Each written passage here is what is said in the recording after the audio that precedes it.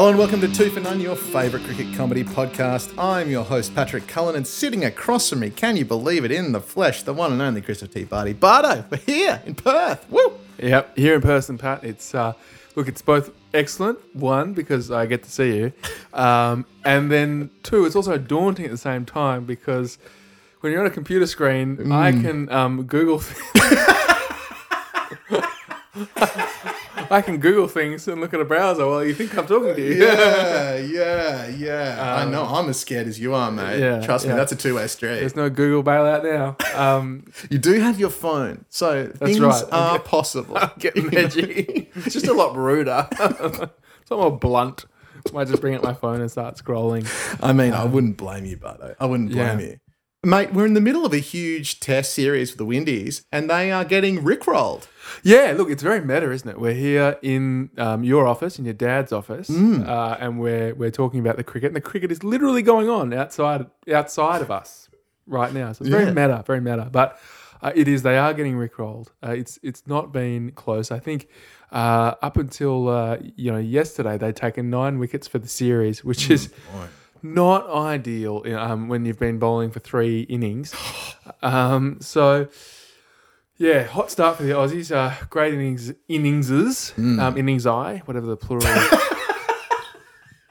I don't think anyone has ever suggested it was innings in history. But obviously we've got to print that. That's clearly what it is now. Listen, I don't want to say that everyone's been wrong. But if I must... but great start, great innings from both Marnus Labuschagne, again, who's on fire, Pat. Mate, 300s and 3 digs. He's on fire. Including a double. Including a double. So that's 400s in 3 digs. Can I ask you a question about that, which may make me seem like a cricket idiot? So just be prepared to laugh at me here. But when you score a double, that does count as 200s on your hundreds tally, doesn't it? I don't think so. Yeah, it counts as 1. I think it's 1. Which is weird, right? Because you've hit 2 of them. You've hit 2 of them. But do you know who has the most double hundreds in history? Who's that? Don Bradman. I mean, he only played like 52 tests or, not many, and he has the most double hundreds of all time. Yeah, Crazy. It was so good. I saw a great story from Skull this week, Kerry O'Keefe, saying that he came out and after getting belted in his first game for none for 170, something like that, and Don Bradman came up to him saying, "Oh, you batted really well," and Kerry O'Keefe thought he was a jockey. Yeah. And then realised that it was Don Bradman telling him he did well. What a nugget. Hey, mate, speaking of nuggets too, huge news, huge gold nuggets of news. David Warner's manager has come out, Bardo, and said that there was executives in the rooms in the tests in like 2018 when we were losing to South Africa here, saying that we should tamper with the ball. Yeah, 2016, I think. 2016, thank you. But, wild if true. Yeah. Wild if true. What do you even do with that? That's a hot tamale. Isn't it the hottest of tamales? Like, it's crazy to think that whole saga went on 4 years ago. And like, it's one of our most popular episodes, that episode. Our emergency pod that we did is iconic. We had 7 seagulls instead of 6. Great. Shout out to our seagulls. Yeah, thank you to all the seagulls. Maybe that's what our people are called. What are the people that follow Taylor Swift called? Swifties? Or Swifties, yeah. Swifties. So we have the seagulls. Big thanks to the shout out to the flock listening. The flock. Oh, it's huge. It works on one level. Oh yeah. But no, it is crazy town news, and on the eve of the South African team coming to visit, like the test series starting in a week or 2. Yes, yeah. Oh, the timing is abysmal. Or incredibly purposeful. Yeah. Well, it certainly raises some interest level in the upcoming series because one of the issues that we've been seeing, as we know, in the cricket is the crowd numbers in the stadiums have not been marvellous. Probably because you started the game on a Wednesday, which raises the question, in a 5-day match, what is the ideal day of the week to start the game? Thursday. I think so too. I think Thursday. Is the day. Clearly. Yeah. Because, Thursday afternoon, especially if you're doing a day night, Yeah. Thursday night after work, you roll down to the Adelaide Oval. Oh, it's Thirsty Thursday. Oh, Thirsty Thursday. You put on a drinks promo, bingo, bango, happy days. Yeah. Wednesday. Wednesday. No test started on a Tuesday the other week. Yeah. What's like, What? I think there's an episode of Seinfeld where it's like Tuesday has no feel. Monday has a feel. Sunday has, Tuesday has no feel. I think he's right, but I think in this instance, for Test cricket, Wednesday has no feel. Yeah, Wednesday has no feel. Yeah, it's strange. And again, we just come out of the back of this, Dead Rubber ODI series, which was so weird. We talked about last time. And now we're in a test where it's like, it could be so much better as well. And I've got to say it, mate, I'm going to be brutally honest here with you, Chris. I'm sorry to the West Indies fans that are listening to this podcast, but they have not been much chop. No. The Windies? No. They really, I'm sorry to say it. I felt really sorry for Roston Chase today. Yeah. There was an image after Marnus just hit him down the ground and he just turned around and watched the ball go. And that was exactly the facial expression and the emotion I was feeling when my 8th grade cricket team for the mighty Summer Hill got rolled by a bunch of 12-year-olds the other week. Just watching myself get hit to the boundary, Bardo, thinking, why am I here? Well, Martin certainly has the enthusiasm of a 12-year-old Does playing he? cricket. Does he? And we shouldn't diminish it by any means. Look, it is tough times for the Windies. Not all doom and gloom, though. Like, Shivnarine Chanderpaul's son, Tangerine? Tandrin Chanderpaul, yep. I think prefers to go by Brandon, which is his middle name. Oh, cool. He, I thought he batted really, really well. I thought Craig Brathwaite, showed a lot of mettle as captain. So not all doom and gloom, but they didn't bowl particularly well. And there's a lot of reliance on Jason Holder really just to hold her up and end.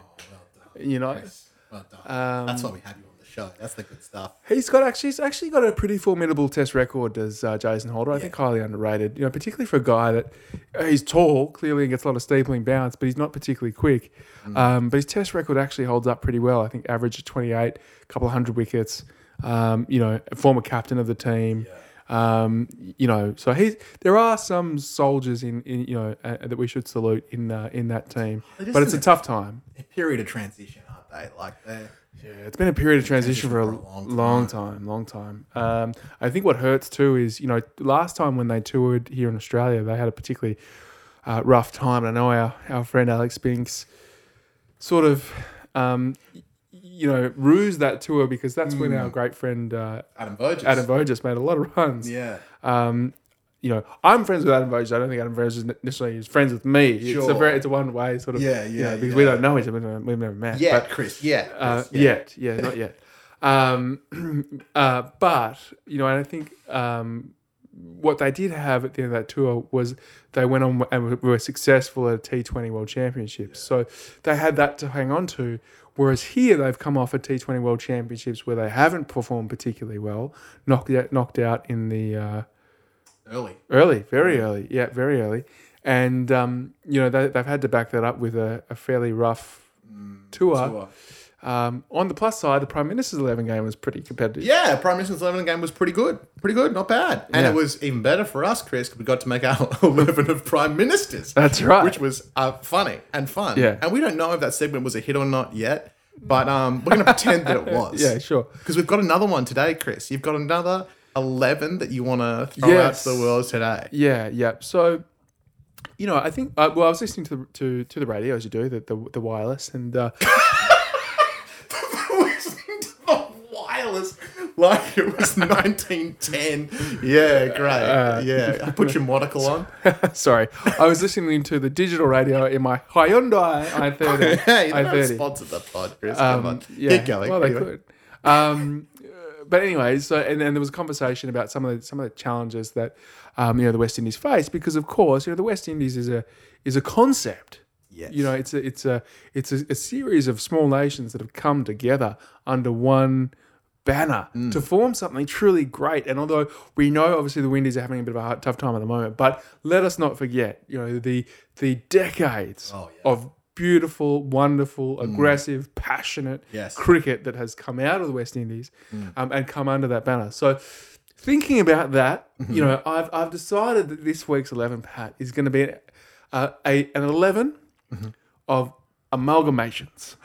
Collaborations. Collaborations, yes. Collaborations. Apologies. Yes. 11 of collaborations. Much slightly softer word than amalgamation, isn't it?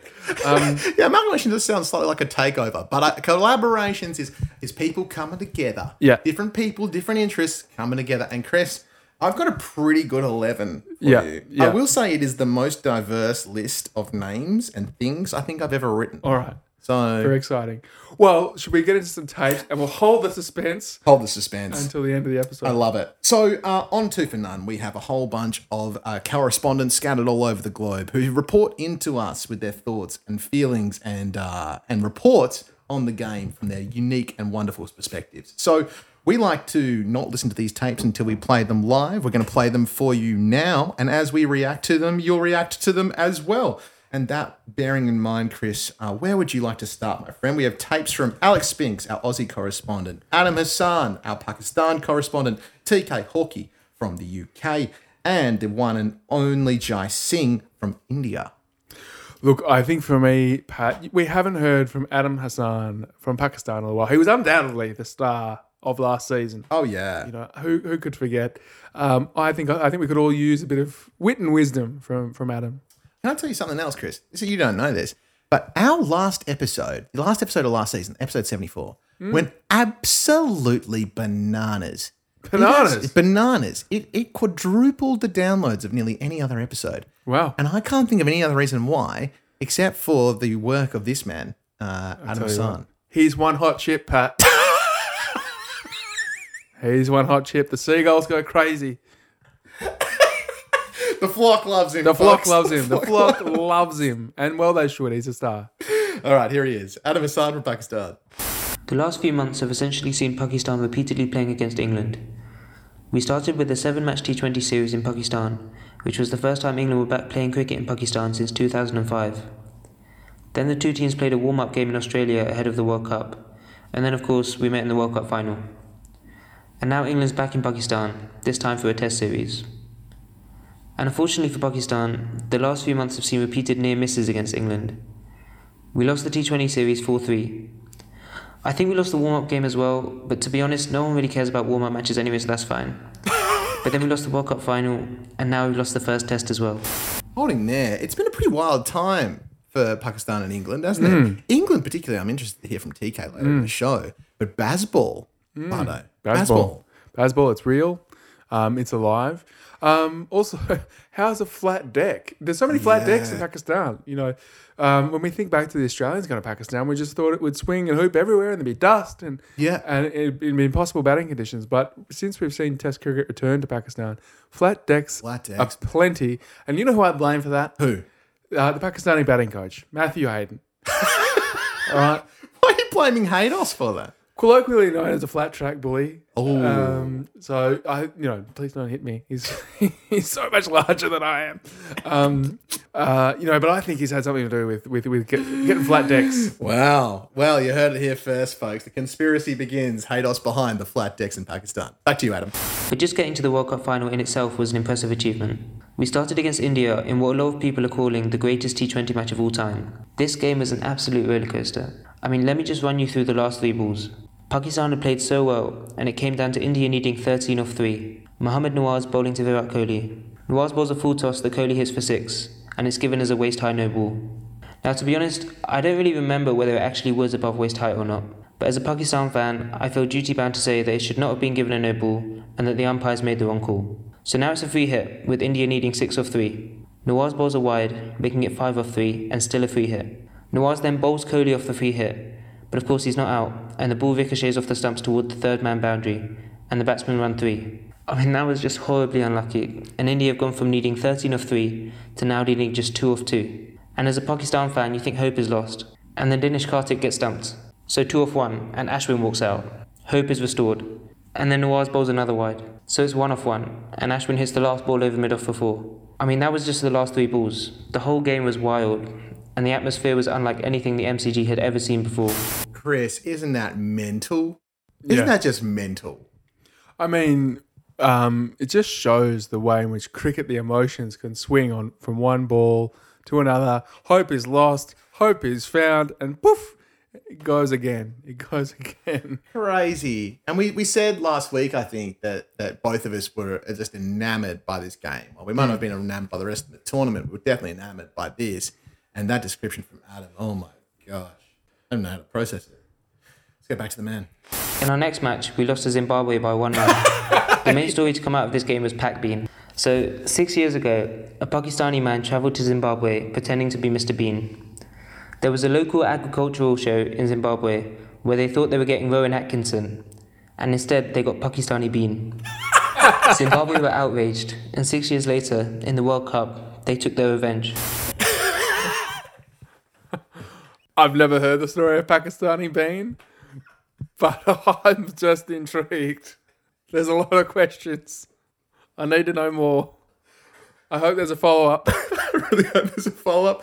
I also hope there's a photo. I will post a photo of Pakistani Bean in the Zimbabwe agricultural show. What a get for the agricultural show. Quickly, Yeah. if you're producing the agricultural show, you think you've nailed that, you know? Yeah. Rowan Atkinson. Rowan Atkinson's coming, everyone. Get pumped. Even the president of Zimbabwe weighed in after the game and tweeted, "Next time, send the real Mr. Bean." Now, to be honest, after losing our first 2 games, I kind of tuned out of the World Cup a bit from a Pakistan perspective, because I just assumed we wouldn't make it to the semis. So I heard that we beat South Africa impressively and won against the Netherlands as well, but I didn't pay those results too much attention. And then one day, I woke up to one of the kindest gestures I have ever witnessed. And I just want to say, from the bottom of my heart, thank you, South Africa, for that beautiful choke of yours. You know, it's not easy to keep being yourself in a world that's constantly demanding change. But South Africa refused to change. They stayed true to themselves, and they choked just like they always have done.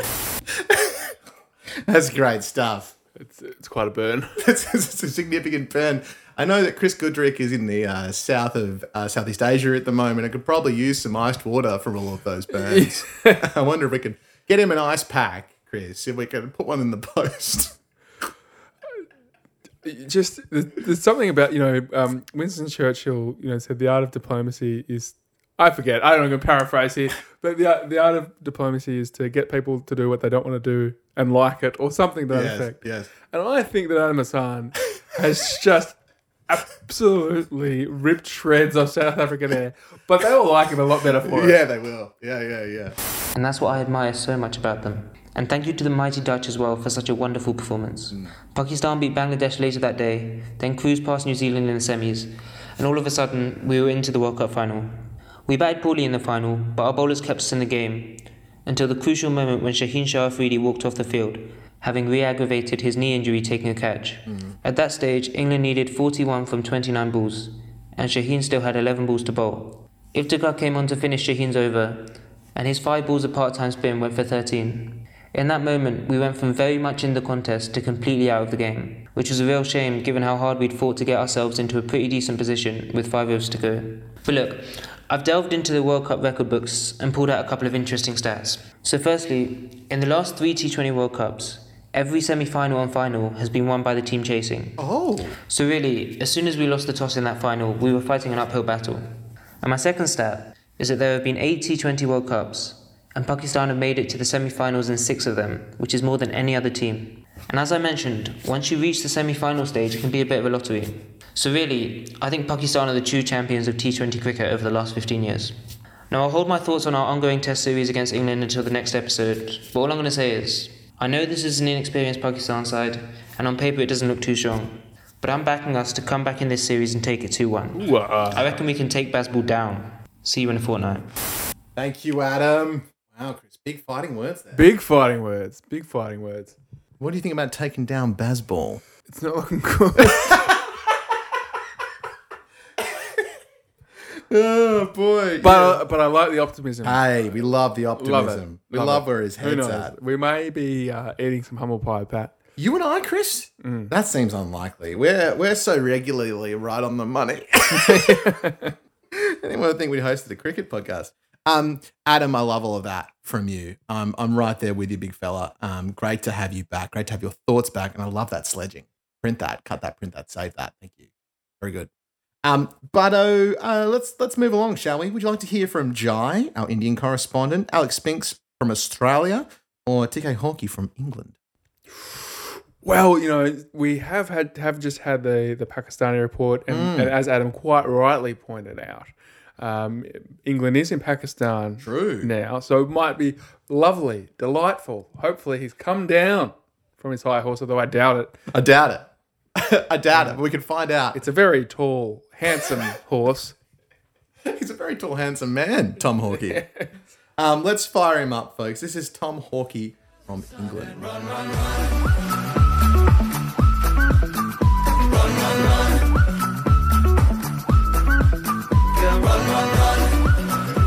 Hi there, Tom K. Hawkey here with another bulletin from a Brit.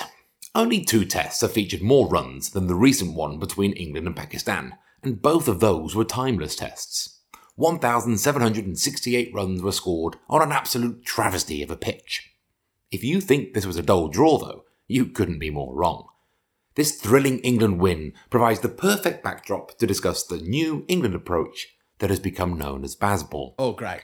If you've been hiding under a rock for the last 6 months, you won't have a clue what I mean by that. Also, you might want to do some Googling on Queen Elizabeth and Elon Musk to catch up. Bazball is the new, positive and aggressive philosophy that coach Brendan Baz McCullum and captain Ben Stokes have cooked up. These 2 men are numbers 1 and 2 in the list of all-time 6 hitters in tests. McCullum with 107, Stokes 105.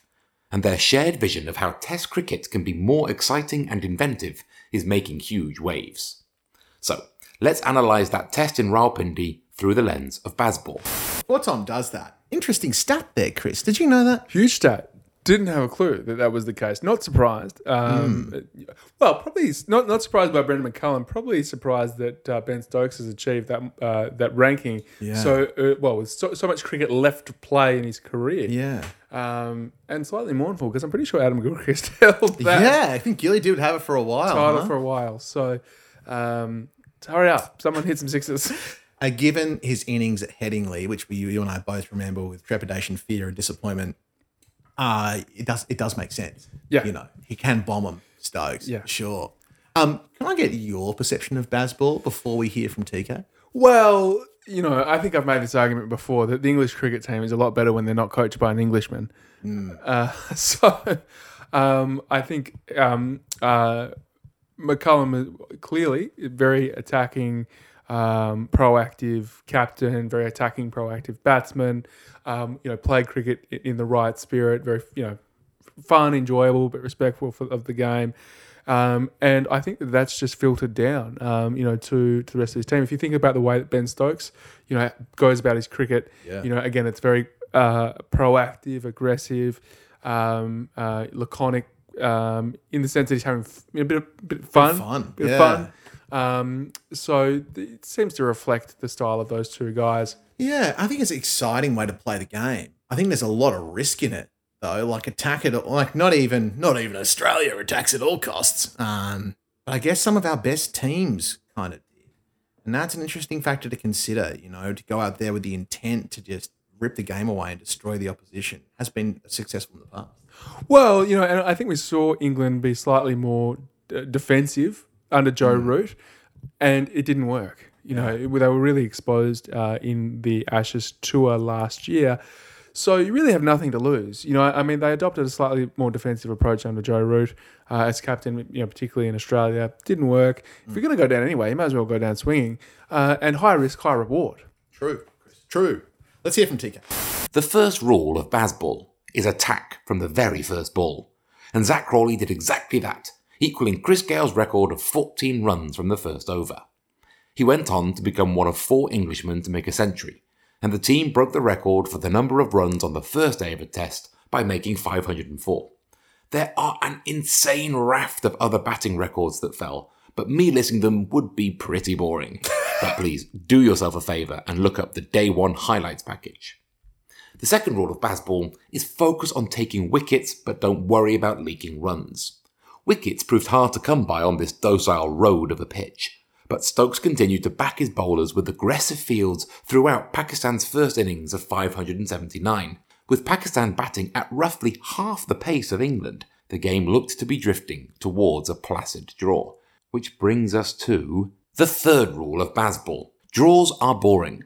Go for the win. England came out for their second innings and continued where they left off, with more thrilling and aggressive batting. No centuries in this innings, but for the second time in the match, Harry Brook looked to be threatening England's record fastest century. He made 87 off 64 balls before being bowled on the stroke of tea. With England's lead at 3-4-3 and with 4 sessions left in the match, Stokes made a bold declaration and dangled the carrot for Pakistan. Across both innings, England scored 891 runs at a rate of 6.73, the fastest rate of any team batting twice in a test.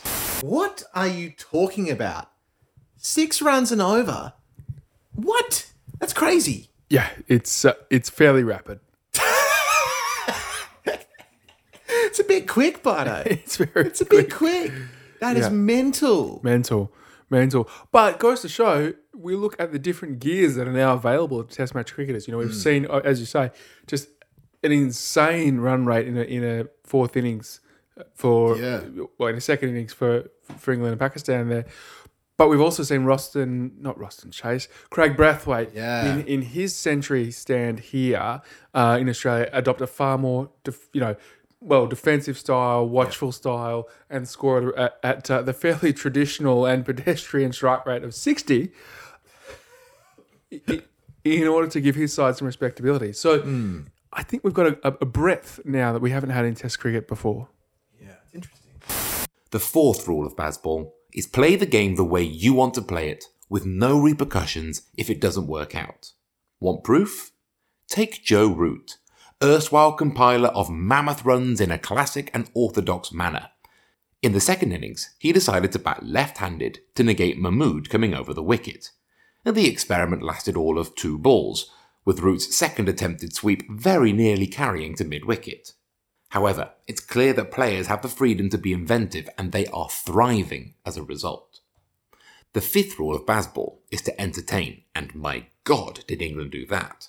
They won the game with some heroic pace bowling on day 5, with 4 wickets apiece for Robinson and Anderson, who at 40 is defying all expectations on longevity for a pace bowler. The win was only possible thanks to the insane team batting and Stokes' exceptional captaincy. This was just the 3rd time England have managed to win a test in Pakistan, and it must surely go down as one of the greatest overseas test victories of all time. Before Bazball, England were in dire straits. They had won just 1 test in 17. Wow. Under Stokes and McCullum, they've won 7 out of 8. The Bazball magic won't win every single game, but with every successful match they have, teams around the world will surely have to start considering changing the way they play Test cricket too. I'll be back next time to wrap this series up, but for now, Tom K. Hawkey out. Thank you, TK. A honour and a pleasure, my friend. I'm going to be honest with you here, mate, because I think it's important for me to be honest on this show. That honestly makes me a little nervous about Ashes this year. You, me, bench post, Bardo. A little nervous. Yeah. Well, let me give you a subplot. Oh, subplot? What? Subplot alert. This isn't the Ashes, Pat. We think it's the Ashes, but really, that's a smokescreen for the bigger battle at play. Yes. So obviously, Brendon McCullum, New Zealand great. Yes. From New Zealand. Sure. Yes. Correct. Coach of England. Indeed. On Also one correct. side. In the left corner. In the book corner, weighing in at some amount of kilos. Yep. In the right corner, we have Australian bowling coach. Oh. Also former New Zealand captain and New Zealand great, Daniel Vettori. Interesting. So really, we're not so much getting ready for an Ashes as we are getting ready for a New Zealand civil war. Can't you see that's just the plot line for season 3 of the Test, brought to you by Amazon Prime. Yeah. Do you think that Danny Vettori is more Bucky Rogers or more Iron Man in this situation? If we're making the Marvel comparison. Oh, I think for me, for sure, Yeah. Brendon McCullum is Iron Man. Yeah, it does make sense. And Daniel Vettori is Captain New Zealand.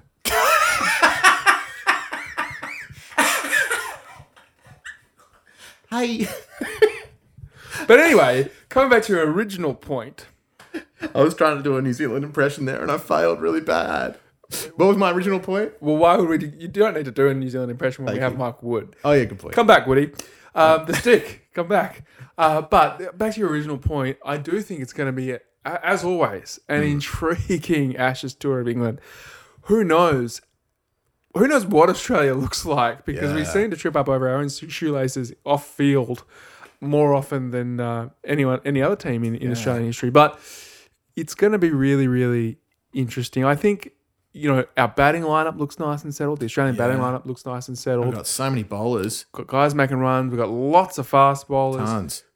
Nathan Lyons bowling absolute seeds. Oh, isn't he? So we're about as strong and as settled as I think as we've been for a long time. I even think we're starting to see some depth in the batting stocks, which is super exciting.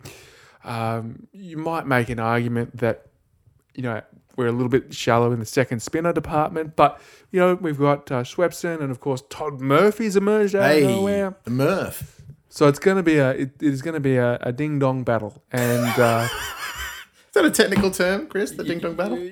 I think so. Yeah. Speaking of technical terms, would you like to hear from Jai Singh from India or Alex Spinks, our Aussie correspondent? Oh, I think Jai. I think we need a bit of groundedness that Jai brings. Okay, I love it. We haven't heard from Jai in a while. Let's see what the man has to say. It feels like Indian limited overs cricket is stuck in a time machine that can't get past 1991. While other teams are pushing the limit on what is possible in the first power play, India is struggling to get beyond 4 or 5 runs per over. Somehow the BCCI still has no idea how to make India into the limited overs colossus a country with such a deep talent pool demands to be. Maybe it's because there's such competition for places. The players are scared to lose and therefore play within themselves. And the trouble is, in a limited overs game, this means you do lose. What's interesting about that, Chris, is it's sort of the opposite of Bazball, isn't it? Well, first and foremost, Pat, what's interesting is I just advocated for Jai's groundedness and he just put me in a f***ing time machine.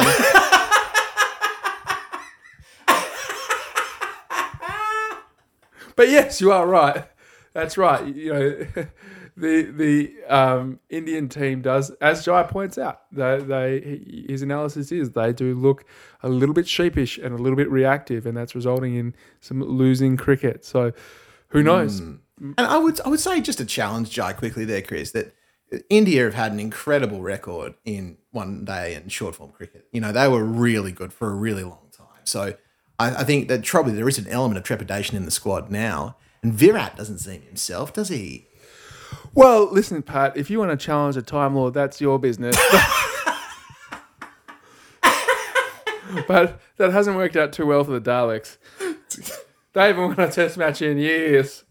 I can hardly even hold a bat. Now, if you want a team that plays boring, repetitive cricket, Yes. that's who you get. Oh, yeah. This T20 World Cup started with a conscious attempt to step away from the problems that plagued the previous campaign, but ended with a similar result. The captain talked about changing their approach, and they genuinely did attack more in the power play. But it was awkward, like watching an elephant riding a bicycle.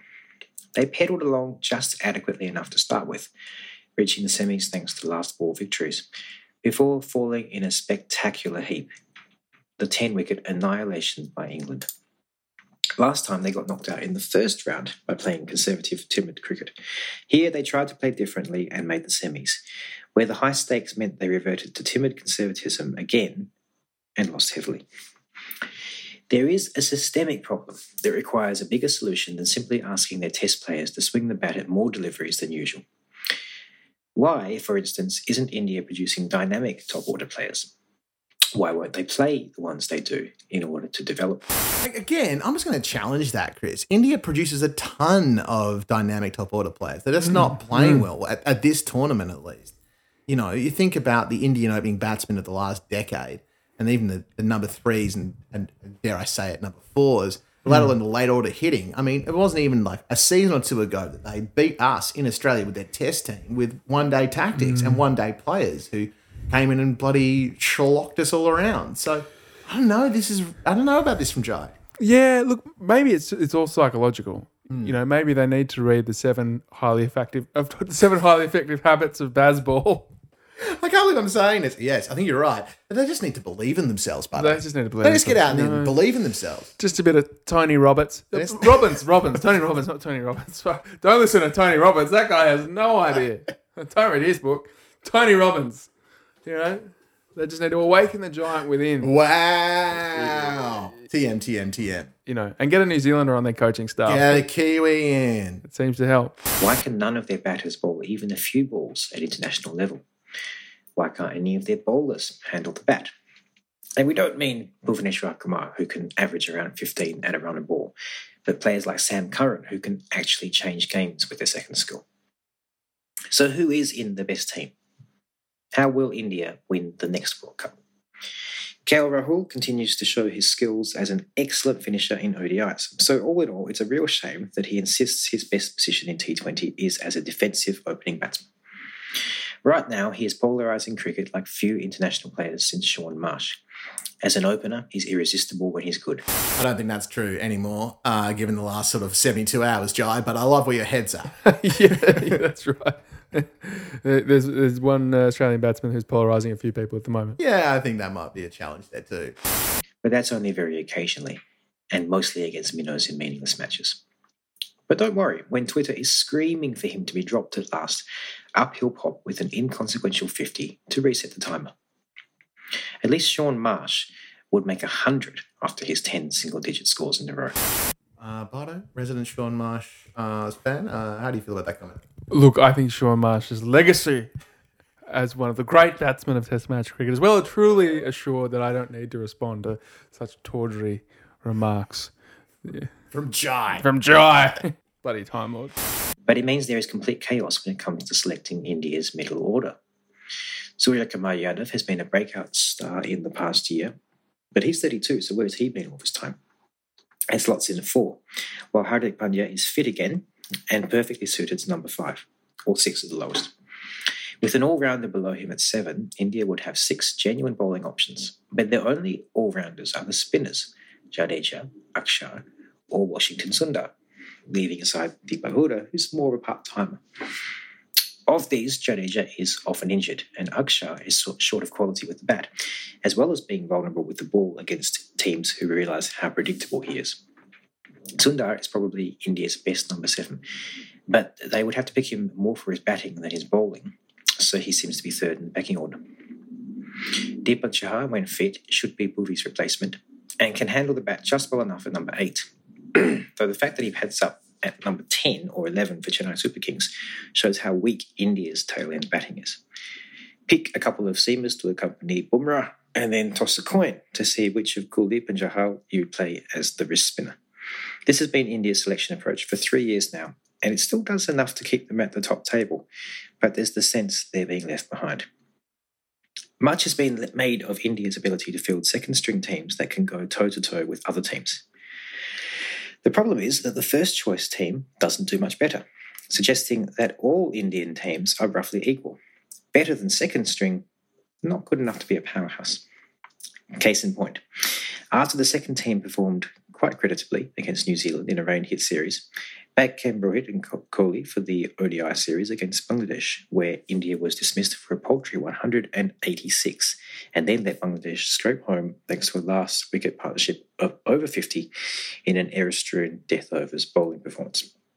I know I come across as one of those fans who delights in criticising their team. No, Jai, no. You, Jai, no, bud. No, we'd never. Chris, do you think that... Look, the Time Lord is magnanimous in his deliberations, always.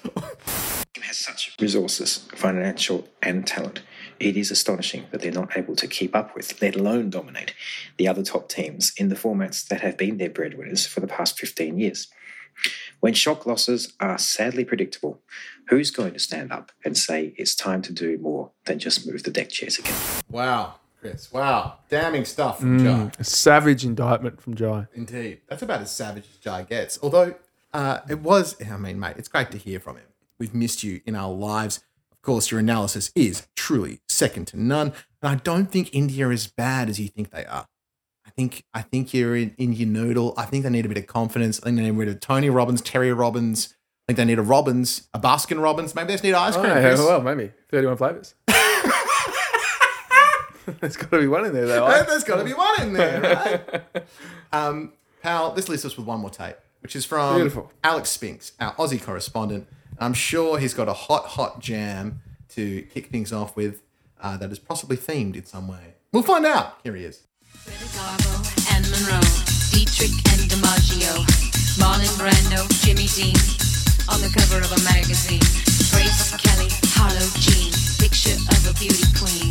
Jean Kelly, Fred Astaire. Hello everyone, and welcome to A List by A Spinks. Eschewing the need to talk about a rather pedestrian test filled with centuries aplenty and 199, a topic for another time, I would instead like to submit my own entry into Bardo's Australian Prime Minister's 11 of Australian Prime Ministers. For our openers, I believe a strong left-right combination will win this team a lot of games in the first or second innings of many a test match. Our left-handed opener will be one Ben Chifley, the light on the hill, and a lightning rod for the team's attitude and approach to a test match. I love this from Spinks. Starting with Chiefly, we're going back. To a test match. And partnering him is the man who defeated him in the 1949 election, Bob Menzies, a true occupier of the crease who served as PM for 18 years non-consecutively, and the godfather of the Liberal Party. This opening pair is sure to frustrate many a UK PM11's bowling lineup, as the UK's presumable new ball bowlers of Boris Johnson and Pitt the Younger throw half-trackers on the pitch and get flogged all across the ground. You'd kind of expect that Pitt the Younger would struggle, wouldn't you? Yeah. I mean, Boris, you could see being a bustly sort of medium pacer. But Pitt the Younger, I mean, that was a bad time back then. You know, it can be tough to put the weight on. Well, they're certainly not throwing the ball to Liz Truss, are they? Yeah. Wow. Unless you want a short stay at the crease. Yeah, sure. Quick spell. Quick spell. It doesn't get much quicker. First drop is someone you need when an opener falls, and as he did when Menzies' World War II policies, quote, failed to defend Australia, John Curtin comes in at number 3 to defend away any nasty swinging and seaming deliveries. For number 4, the place of the greatest run accruement in the modern game, thanks to 3 of the 4 Fab Four in Steve Smith, Virat Kohli and Joe Root, we need a Prime Minister who can change the game coming in at 2 for none or late at 2 for 200. Little Easter egg there. I like it. That's one for the true fans. For the true seagulls of the flock. In more than the first man in charge, the representative from my ancestral electorate of the Hunter, a man who, as a member of the Sydney University Cricket Club, once umpired a first-class match at the SCG between New South Wales and an English touring side led by Lord Harris. How very English. We have Edmund Barton at number 4. Wow. There you go. I didn't know that about our first Prime Minister. Wow. I wonder. Anyway, fantastic, Spingsy. I'm loving this 11. At number 5, I want a thrasher. Someone who can come in and throw their bat around for many a run in a short space of time, and someone who is often criticised for not staying at the crease long enough. Why not include the man most oft described as Australia's worst ever Prime Minister, and let's give William McMahon a bat at number 5.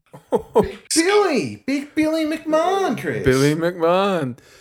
Of course, probably most famously remembered for siring Julian McMahon of Charmed and Fantastic Four. Wow. I got there. Wow. Really? True. Wow. I mean, I could be wrong. I mean, I'm going to believe it. I think it's right. Number 6, our all-rounder position. Who can we think of that can do it all? Someone who can throw the barbs in quick and also smash your replies all over the fence for 6. He can champion the labour movement, but he can also float the dollar and invent the GST, and then win an election by saying the opposition that wants to bring the GST in is just after your money. It's the big man himself, Paul Keating. Oh, yeah. And keeping with the popular pairing from the other list, let's couple the all-rounder with his best frenemy with the keeper's gloves and place Bob Hawke behind the stumps to chirp away at any and all who will listen. Thoughts on Hawkeye behind the stumps, Butter?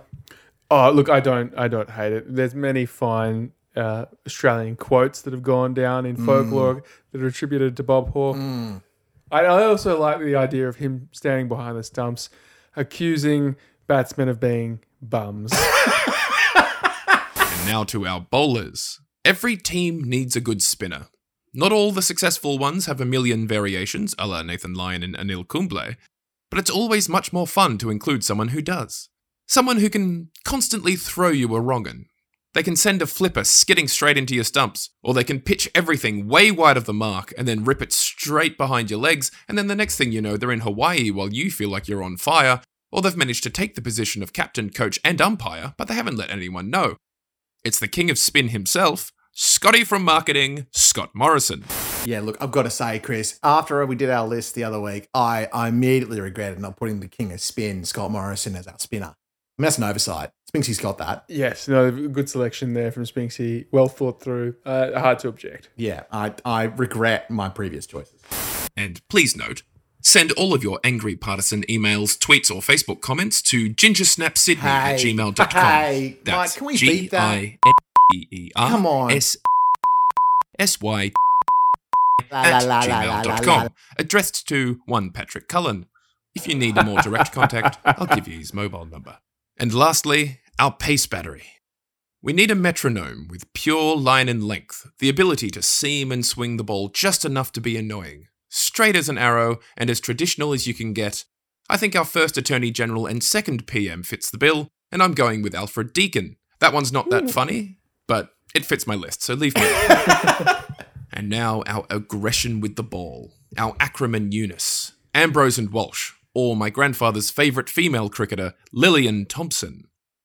The one with more skill and the ability to change a match first ball, who comes in like fire and brimstone and takes any backchat as a declaration of war, it's the big beast himself, Gough Whitlam. Yeah, I love it. And partnering him, probably the worst joke of the episode. The one who can fire in thunderbolts for about 3 overs before disappearing from the match with presumably poor cardio-related lack of oxygen, it's the Bolt himself, Harold Holt. Oh! I think I'm going to go now. Bye. Margot and Monroe. Dietrich Went for an ice and bath and was never DiMaggio. seen again. Marlon Brando, Jimmy Dean. On the cover of a Got taken magazine. by a submarine. Spinksy, grade 11. Grade 11. Very powerful. And you know what's great about that, Chris? It leads us perfectly into our next 11s. Surely does. Isn't that great? Surely does. Well done, Spinks. You actually gave us a really nice segue, although I'm very upset about the leaking of my personal information. Well, you know, I don't know if you're with Optus. Yeah, let's all be cool, shall we? It might have happened already. Chris, I'm actually with Optus and I'm with AHM. So my details got leaked sort of twice in a week. Yeah, I was a former customer of AHM. I was kind of pissed off about that. We're not talking about cricket for a minute. Please. But I switched providers like ages ago. Same. Ages ago. And then I got an email out of the blue from AHM. And I was like, what am I getting the AHM emails for? And it was because I was on the list. Not happy. Boo, Chris. Yeah, Epic boo. disappointed. Disappointing. They can win me back by sponsoring the pod. Yeah, send us some dollars. Pay for our music license. That'd be sick. Bardo, let's get to our collaboration 11s. Inspired by the collaboration of the various governments and nations of the West Indies coming together, the various nations of the Caribbean coming together, the collaboration that it takes to do that. We've got a collaboration 11, and I would like you to start. All right. Okay. Now, let me preface this by saying it's fairly loose. No. I look forward to one of our correspondents doing a better job in a week's time. However, Please. there's not a lot of rules that apply to this. But I'm opening the batting. Now, we sort of, as you know, I like to have like one sort of dour Yeah. opening batsman and one positive opening batsman. Yeah. Now, our first combination pairing, I've gone with Scorsese and De Niro. Oh, yeah. Oh, yeah. That collaboration's incredible. Yeah, great collaboration. Yeah. That's my dour opening batsman. Now, Okay.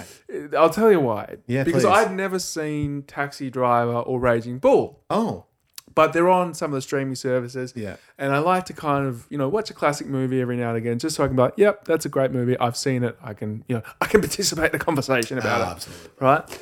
And I made the mistake of watching Taxi Driver and Raging Bull in consecutive evenings. Chris, I really should have had a positive. you should have spoken to an adult.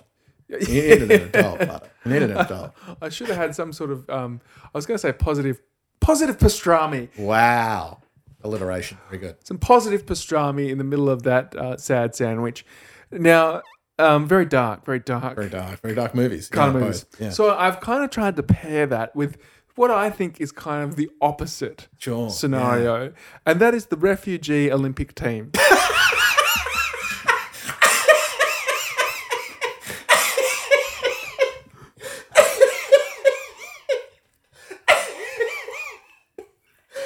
great combo, Chris. That's a great combo. The Scorsese De Niro collaboration and the Refugee Olympic. It's very good. I don't think you need to explain that. That makes total sense to me. Sure. It's diverse. It's interesting. They've got an Instagram page. Fantastic. Follow along. We're all about the Refugee Olympic team. We should all get behind them. Sensational. 100%. Look out for them in Paris 2024. Now, coming in at number 3, a team that is famous for its three-peat, Pat, in the early 2000s. A team that has set, I think, the pathway for modern Australian rules football. I've gone for the Brisbane Lions. The 3P era, Brisbane Lions. Brisbane Lions, of course, a merger between the Brisbane Bears and the Fitzroy Lions, who are both struggling for their own various reasons. And then I think in about 1998, Lethal Lee Matthews takes charge and things turn around dramatically on a dime. Queensland wins its first AFL Premiership, its second, its third. Brisbane Lions come in at number 3. I love that, Chris. I love that. Then I got a bit lazy. Coming in at number 4, I have the Avengers. I mean, that's a great number 4. It's a great collaboration. Yeah, it's a great collaboration. Yeah, look, cracks in there occasionally. There's challenges. They overcome them, don't they? There's plot holes. Yeah, sure. But I think if you think about, modern cinema, of course, my opening batsman doesn't like the Avengers, thinks it's not cinema. Of course. But if you say that, I think it's a modern movie-going experience, isn't it? Really change the way that we look at building canon and change the way that we look at building a cinematic universe, the Avengers. So they're coming in at number 4 for me. And forming part of a middle order, we then have Avengers Infinity War coming in at number 5. I think this was a lazy choice. I think you could have done better than this. Or could I do worse? Please. Because coming in at number 6, we have Avengers Endgame. And they're in there because that's a good combination of films. Sure. It's a real trilogy. Yeah, thank you. You're so welcome. Could have picked another one, but that's all right. Then behind the stumps. Yeah, in number 7. Number 7, we have Band-Aid. Of course, ably led by Bob Geldof. The Doff. And this came to my mind because I saw a clip of Live Aid the other day. And I think, what was the song? Do They Know It's Christmas? Or yes. The one? Anyway, the camera pans to Bob Dylan. And Bob Dylan's there. But he's not really singing along. Yeah, no, he's not there for it. He's the guy who's sort of in a choir who hasn't learnt the words and is kind of gently grunting while everyone else does the singing. Worth looking up. Anyway, so they're behind the stumps. Number 8. Now this one I quite like. A bit of nostalgia here. And we'll take a bit of explaining. But we have NBC Crossover Week. Okay. As our spinner. Right? Yeah. Now, NBC Crossover Week.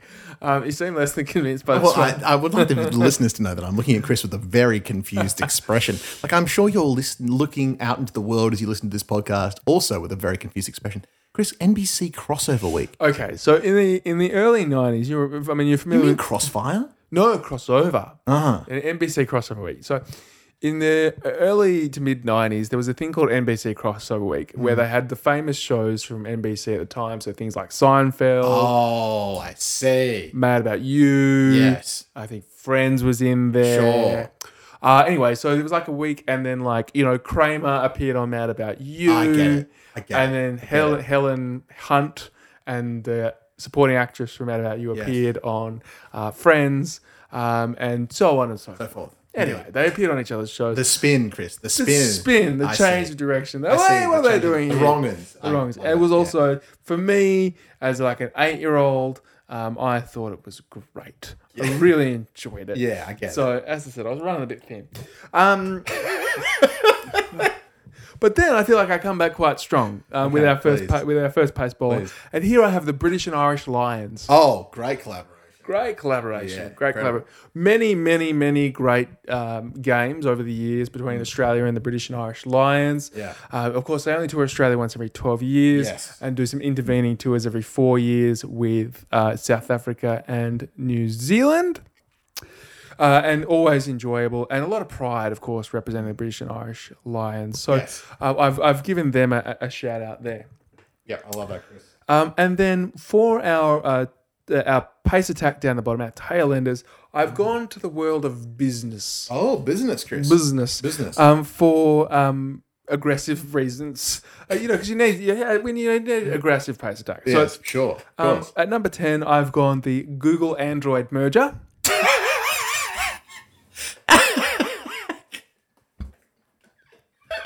Yeah, I love that, Bardo. I think that's very good. The Google Android merger, indeed. Thank you very much. And at number 11, I was actually going to go for another one. The Vodafone merger that occurred back in 1999. Oh, But I can't read who they merged with because I can't read my handwriting. So they're out. They're dropped. We haven't even been a 12th man. And I'm going for Disney. oh, Right, I'm going for Disney because Disney, as we know, Disney Plus more specifically, because Disney Plus, look, I don't think when anyone thought Disney Plus was coming out that would be a sustainable, reasonable streaming service that people would want to watch. No. However, it is. you've got to say Bob Iger over a period of time has done a pretty good job of acquiring some intellectual Hasn't he? property, namely things like Pixar. Indeed. Love Pixar. Yeah. Star Wars, Marvel, bunch of shows from ABC in the US, and some original content. So, got to say, not that we're limiting ourselves to just one streaming service here. Anyone who wants to sponsor the pod, Absolutely. will take Hey, it. look, But we'll I take think it. that's a strong 12th man to come in as a concussion sub because I forgot the name of the company that Vodafone merged with. Chris, what a sensational 11. I felt very inadequate through that, and I've been inspired by you and made some changes while you were talking because you inspired by me, made me think differently about it, and I'm pleased with it. So here we go. So opening the batting for me, Chris, coming in, opening the batting, I wanted somebody electric. Okay. I wanted somebody to be quick between the wickets, and I wanted somebody who could collaborate. Right. So Eric Clapton's work on the Beatles' White Album is coming in to open the batting. Right. Graceful, Chris, and rapid. And opening with him to provide a real counterpoint, I've picked Death Row Records from the 90s. So that's the Snoop Dogg, Dr. Dre era of Death Row, which obviously is powerful. Yep. And is going to provide it's going to be bombastic, I would go as far as to say. Controversial. Sure. Even. So I wonder if you could remix Gin and Juice with Tears in Heaven. I mean, just hearing that, Would that work? that sounds like it slaps to me. Okay. To me. So in number 3, coming in at number 3, Chris, is a supergroup from the late 60s, the Yardbirds, which featured Jimmy Page and Eric Clapton, and I think a whole bunch of people were in that band. And they weren't a particularly good band, but they were a very iconic, and what a collaboration it was. Coming at number 4, inspired by you, CTB, is Pixar and Apple coming together. Like that. Yeah. Like that. Yeah. I mean, extraordinary, right? Like Game-changing. revolutionary. So coming at number 4 is them. Coming in at number 5, a real middle order stalwart, somebody everyone thought couldn't do it, a real underdog, is the Socceroos of 2022. Okay. Going into that tournament, I slated them. Everybody slated them. We all thought they were going to suck. Yeah. And they pulled it together, Chris. Yeah. Well, and there was a heavy Scottish influence on the Socceroos this World Cup. They were referred to by some as the Scozzies. And the Scotteroos. And the Scotteroos. Yes. So the Scotteroos, Chris, coming in at number 5 for me. In number 6, Flume. In general, as an artist, Okay. I think that Flume does nothing but get other people in to help him out. He's Flume Plus. Right. Particularly that first and second album I thought was sensational. I've got De Niro and Scorsese taking the gloves. Great. Because I just think there'd be a really dark energy behind the stumps. You know what I mean? It's a black hole. They would really get into some batsmen, get into their heads. So just on that, I just want to talk about it quick. Ooh. Just spin your mic around there. Pal. Just on that quickly. Just want to talk about the end of Taxi Driver. Sure. So obviously things spiral throughout the movie. Oh, yeah. It's a movie that spirals. But then, you kind of hear the letter written from the parents of Jodie Foster. And he's, after he's had the big shoot up in the apartment, and then he is driving away, looking into the rearview mirror and looking away. And I was like, oh, okay, that's nice. That's a nice ending. I mean, sure, it's tough, but obviously he saved someone, and that snapped him back into sanity. He's going all right. But what I actually found out from reading some internet summaries is that the theory is that he actually died. Wow. Yeah, and he's looking back. This is him like in the final moments of his life, kind of projecting what he thinks should have happened. So very dark. Anyway, very dark energy behind the stumps. But very dark energy. A black hole, Chris. That is throwing my brain for a loop. Well, we've got a fast bowling order to get to. Yeah. So look, the spinner coming in to spin, I thought could really do some great twists and turns, lots of ups and downs, Chris. Lots of ups and downs, lots of top spin. It's Crosby, Stills, Nash and Young. Oh, okay. Are you ready for the weekend?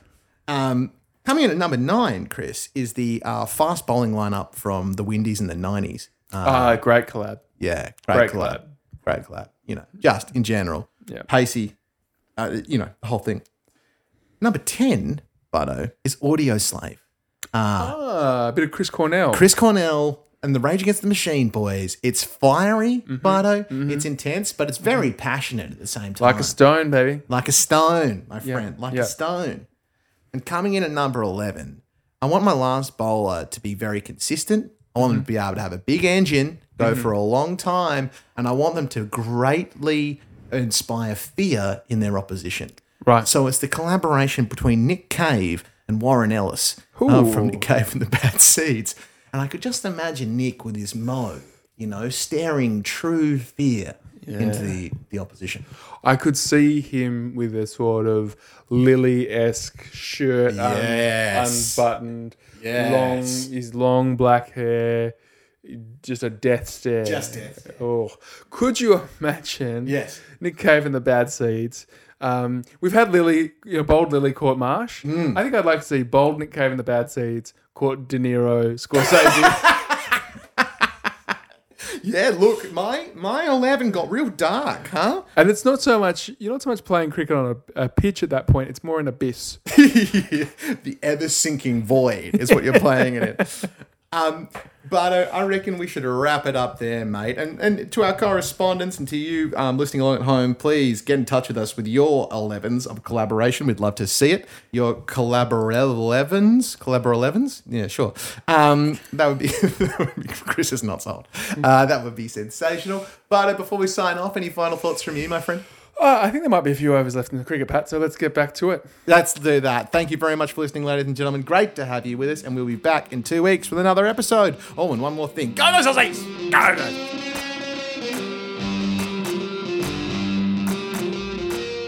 Two for None is created and presented by Patrick Cullen and Chris Barty. The show is produced by Ginger Snap Productions and edited by Mike Wilcox. He's off to Fiji this week. Enjoy, Mike. Correspondents this episode were Adam Hassan, Jai Singh, Alex Spinks, and Tom K. Hawkey. Clips and music in this episode was Run by One Republic, 2021 Interscope Records, and Vogue, Madonna, 1980, Warner Brothers. The Two for None theme is written and performed by me. All clips and music used in conjunction with our APRA ANCOS online mini license. Check out apra.com.au for more details. Our next episode will be out in 2 weeks, and in the meantime, like, rate, review, subscribe, tell a friend, get on the socials, get the word out. Two for None is back for summer. We'll see you in 2 weeks, legends. Oh, one more thing. Go those Aussies! Go those Aussies! Go those Aussies!